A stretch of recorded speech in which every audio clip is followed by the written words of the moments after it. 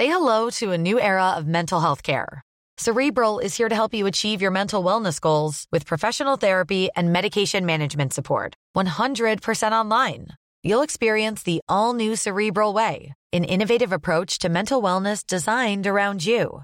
You'll get a personalized treatment plan from a therapist, prescriber, or both in a safe and judgment-free space. Your Cerebral therapist or prescriber will outline a customized plan with clear milestones along the way, so you can get to feeling your best. With Cerebral, you're not alone in your mental health journey. We're here to empower you to live a fulfilling life.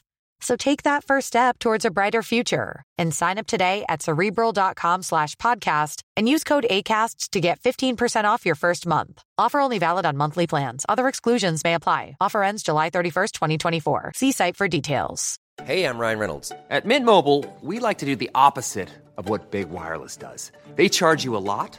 We charge you a little. So naturally, when they announced they'd be raising their prices due to inflation, we decided to deflate our prices due to not hating you.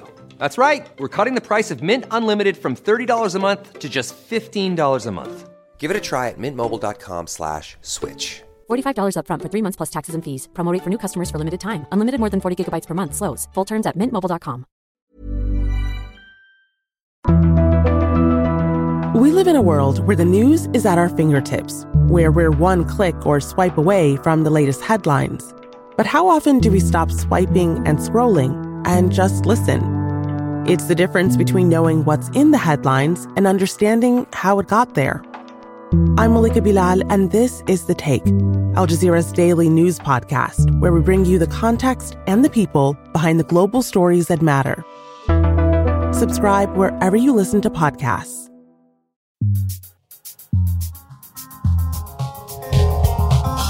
Every time I hear you talk about politics or policy wonky things, there's a moment where you slip into Jesse Brown lazy hipster mode and you say, "Oh, but I'm so bored. I'm so bored by this topic. This topic bores me."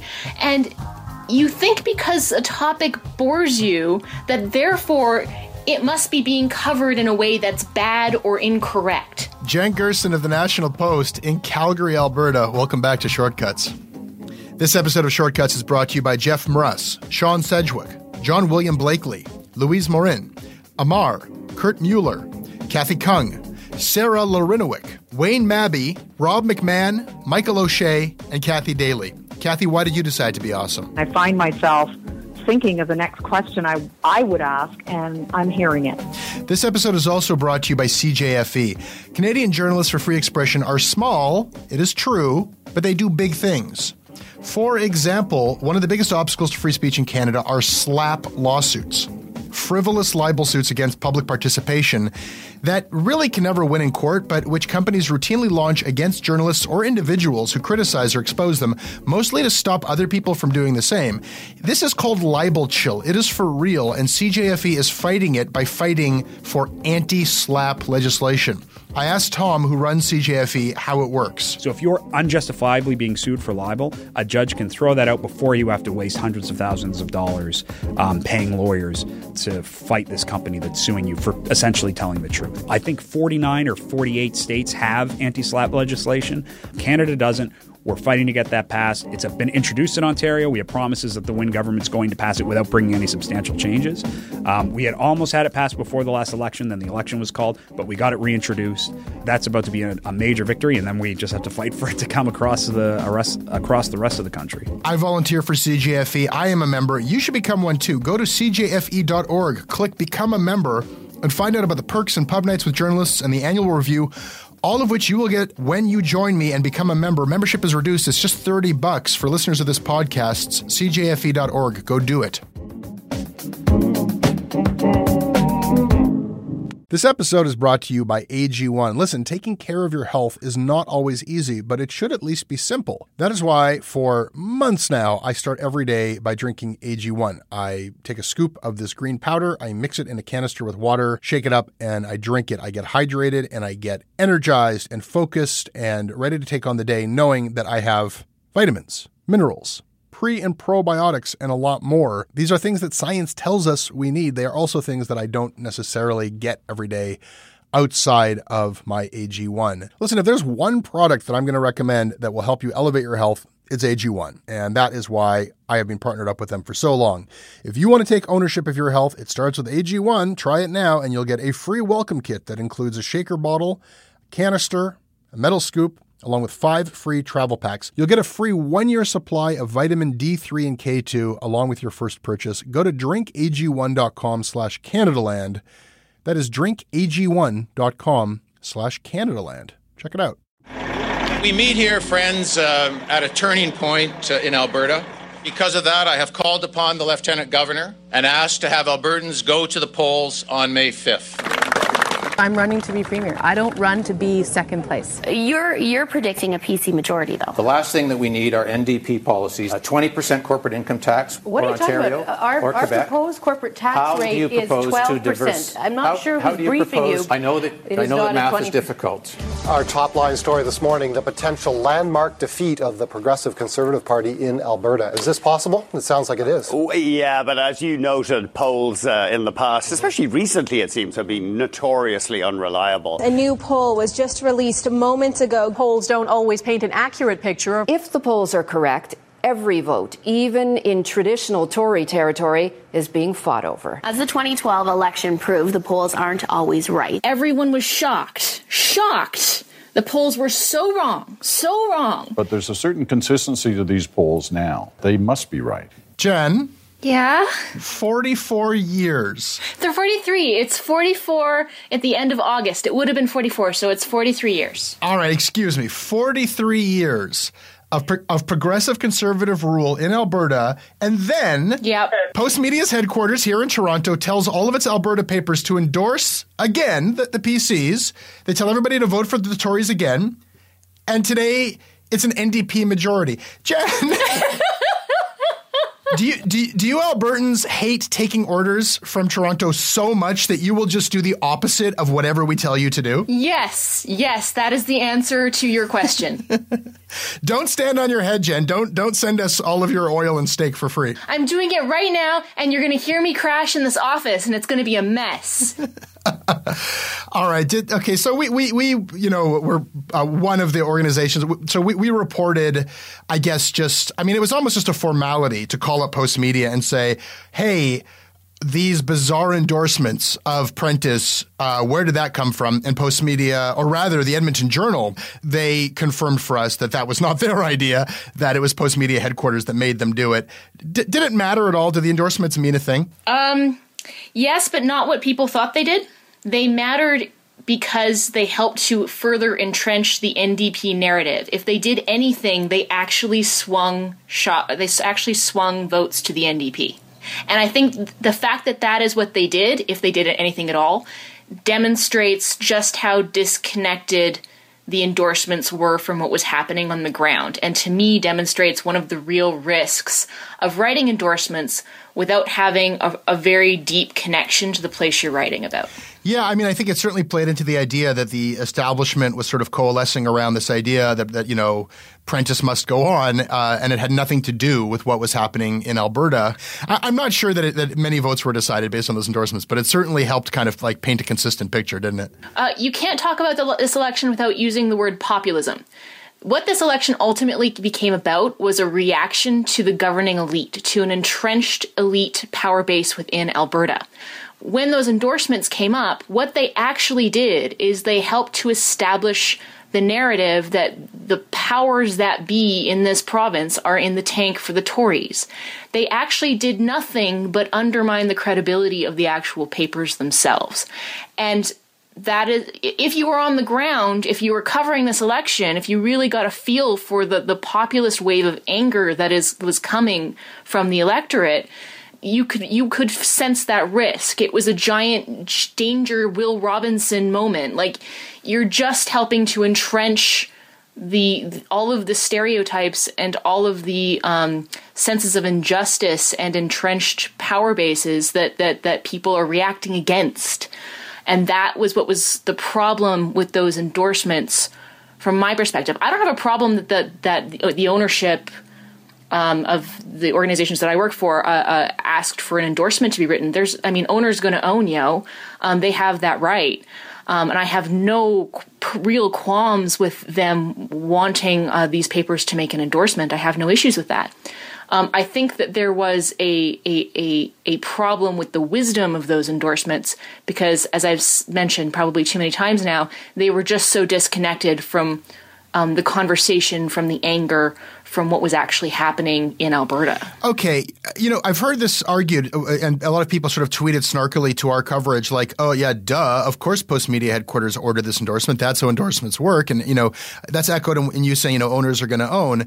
I think it's a bit more complicated than that. And I think that there was a story here when you've got the Edmonton Journal, the Calgary Herald, the Edmonton Sun, the Calgary Sun, all of a sudden speaking with one voice with this sort of copycat endorsement of Prentice when some of those papers had been viciously critical of Prentice, of the Conservatives. All of a sudden, you've got them just sort of like they're a puppet for some owner who, and there is a level of deceit. It's not saying here is the endorsement from Postmedia headquarters. No, it's the Edmonton Journal is now telling you to go vote for Prentice. He's the best choice. I think that there was something deceptive in that. And from what I understand, I mean, some of this was very public. Like, you had journalists from those papers expressing absolute shock on Twitter. And then we were receiving reports that people were like in tears in these papers because it really humiliated any notion, and this may be a Pollyanna-ish notion, but some people believe it, that a newspaper exists to serve the interests of its readers. I mean, I don't know who those endorsements served, but it was not Albertans. I think you're right to some extent. I think that there's absolutely a story to be done in this. And from your perspective as, the curator of a media criticism blog and a media criticism podcast, absolutely. It's a perfectly valid story. And I'm not trying to undermine the validity of poking at that and exploring that. Not in the least. The only thing, and I'm not going to sit here and defend Postmedia's decision to write those endorsements because, as I've already expressed, I think that they were unwise for a number of reasons, and I think you brought up some perfectly valid points. But what I would take issue with is the notion of it being deceptive. I think if newspapers have something to answer for in the way they manage editorials and in the way they manage endorsements in general, it's in not being clear about what they are. They're supposed to represent the opinions of the publisher / owner. And, if you own the asset, you really, I can't argue that you shouldn't have that space. I mean, to this idea of clarity, which you bring up, I absolutely agree. There is such a thing as the editorial board of the Edmonton Journal. These papers have editorial boards, and we're told that they go through a process of meeting with candidates. And, so it's very similar to the Globe and Mail story that we reported a while back about the editorial board going through the motions of, endorsing a candidate in Ontario only to have the publisher switch their endorsement at the end. That's fine. The publisher can do that. But we need to know that that was against what in this case, it was against what the editor-in-chief of the Edmonton Journal wanted to do, which was not endorse anybody. In the Globe's case, they actually flipped the endorsement. So, all of this may be just like insider journo talk about endorsements because I still maintain that I don't think people vote based on endorsements, but I still pay close attention to them, Jen, because I think that that's when, this whole question of what does a newspaper actually exist for and who's trying to use it, our owners trying to use it to swipe popular opinion or for political outcomes. It's political season, especially when it looks like there's going to be an upset. That's when the strings are actually visible very briefly. That's when we can get a sense of what these newspapers in part exist for. But I mean, this issue gets brought up every time we talk about endorsements in journalism, right? Are we being clear enough about whose opinion is being expressed? And I think that there is a fair clarity argument that maybe if it is coming from the owner, that the owner should just be like, hey, I'm the owner and this is my endorsement, and that's what it is. Maybe there is a lack of clarity in terms of how we go about undergoing these processes, and maybe that's not clear to the reader, and it should be. And again, I've made you terribly uncomfortable because you are a Postmedia employee, and it's terribly rude of me. And why don't we just talk about the media's role in this election itself, which maybe we could talk a little bit more freely about, because I just wonder what how much we kind of overstate the importance of, we had a previous conversation, you and I, where we were looking, the polls, do they tell the truth? Can you trust them or not? And there was a lot of hand-wringing about that, a lot of punditry throughout this election, as there always is.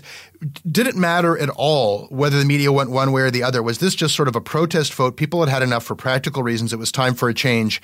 And we were just sort of bystanders telling the story of something that was happening organically. I generally operate on the assumption that nobody reads anything I write, because if I start thinking that people are going to read what I write, I might self-censor, or I might try to change what I have to say in order to not have an outcome. Or, I try to pretend that I'm writing into a vacuum, and it's just, look, this is what I think is happening, and I put it out into the vacuum, and what impact it has on the world is detached from me. I can't control it, so I try not to have an impact on it, which is maybe a counterintuitive philosophy to have, but I think we have to have a conversation about narrative and a narrative during an election campaign. Get away from the conversation about polls, because people will talk about polls and if they're valid or not till the nth degree. I mean, I try to avoid writing about polls as much as humanly possible. If there's one criticism I have about the media's role, the Alberta media's role in covering this election, it's in the total disparity of coverage of candidates from 2015 to 2012. There was comparatively little, if not basically no, vetting of some of these NDP candidates who had just been elected. We've got university students. I mean, I wrote about a yoga teacher who is a very nice lady, by the way. We've got a lot of union representatives. We've got a real mixed bag of people with some very interesting, good experience, and just basically regular schmoes and paper candidates who got swept up in this completely unpredictable, unbelievable wave of NDP support. And there has been almost no vetting, almost none of these guys. And that stands in very, very stark contrast to 2012, when, a pastor's blog, when he's written several years before the election, remember the Lake of Fire comments. So a pastor wrote that gay people were going to die in a lake of fire. A PC operative dug this up, started seeding it to the media.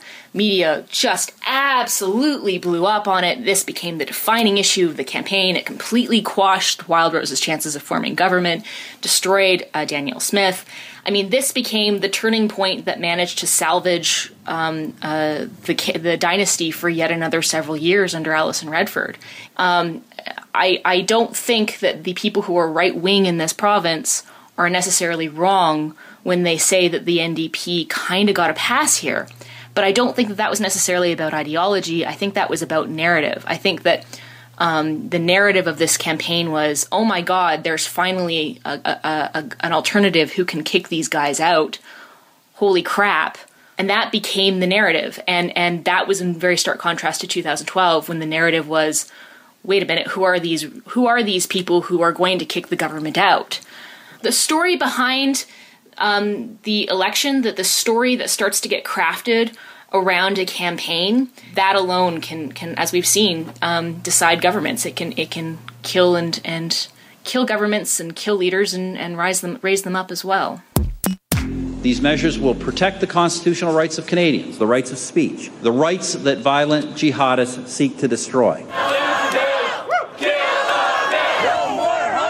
Last weekend, more than 1,000 demonstrators marched through downtown Vancouver. It was part of a national day of action happening in cities across the country. A nationwide showing of opposition against a bill that's being called reckless and dangerous. Experts warn that broad measures in this bill could lump legal dissent together with terrorism. The Privacy Commissioner confirmed in his statements that he believes, for instance, that there's a significant loss of privacy rights. We have been told by numerous security experts that this bill will not actually improve our security. The bill is being opposed by the NDP and Green parties. NDP leader Tom Mulcair is reiterating his fight against Stephen Harper's Anti-Terrorism Act, Bill C-51. But I think that a lot of Canadians, and especially Conservatives, people who care about our rights and freedoms of all political stripes, should wonder what about C-51 could bring someone like Conrad Black and me to the same position. Constituents in my riding, they are unanimously critical and opposed to this bill. As MPs are getting ready to vote on Bill C-51. We are going to examine this legislation closely and consult with experts before voting on this bill. And then it became a law. I hope I'm wrong, Jen. I mean, we're recording a couple of hours before they're going to vote on it.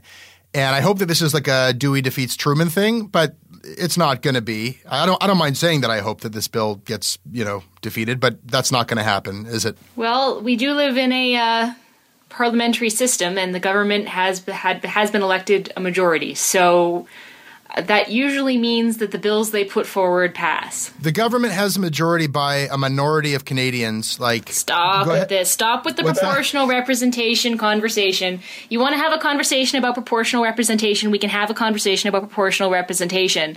But don't think for a second that that's necessarily going to magically fix the political system or change outcomes to your favor. It's just a different political system. And it's a different political system that you have to win in this system in order to change to correct. Right. I'm not suggesting that some magic cure-all, but I am drawing attention to the fact that a minority of Canadians have given this government a mandate, and the entire civil society has rejected this bill.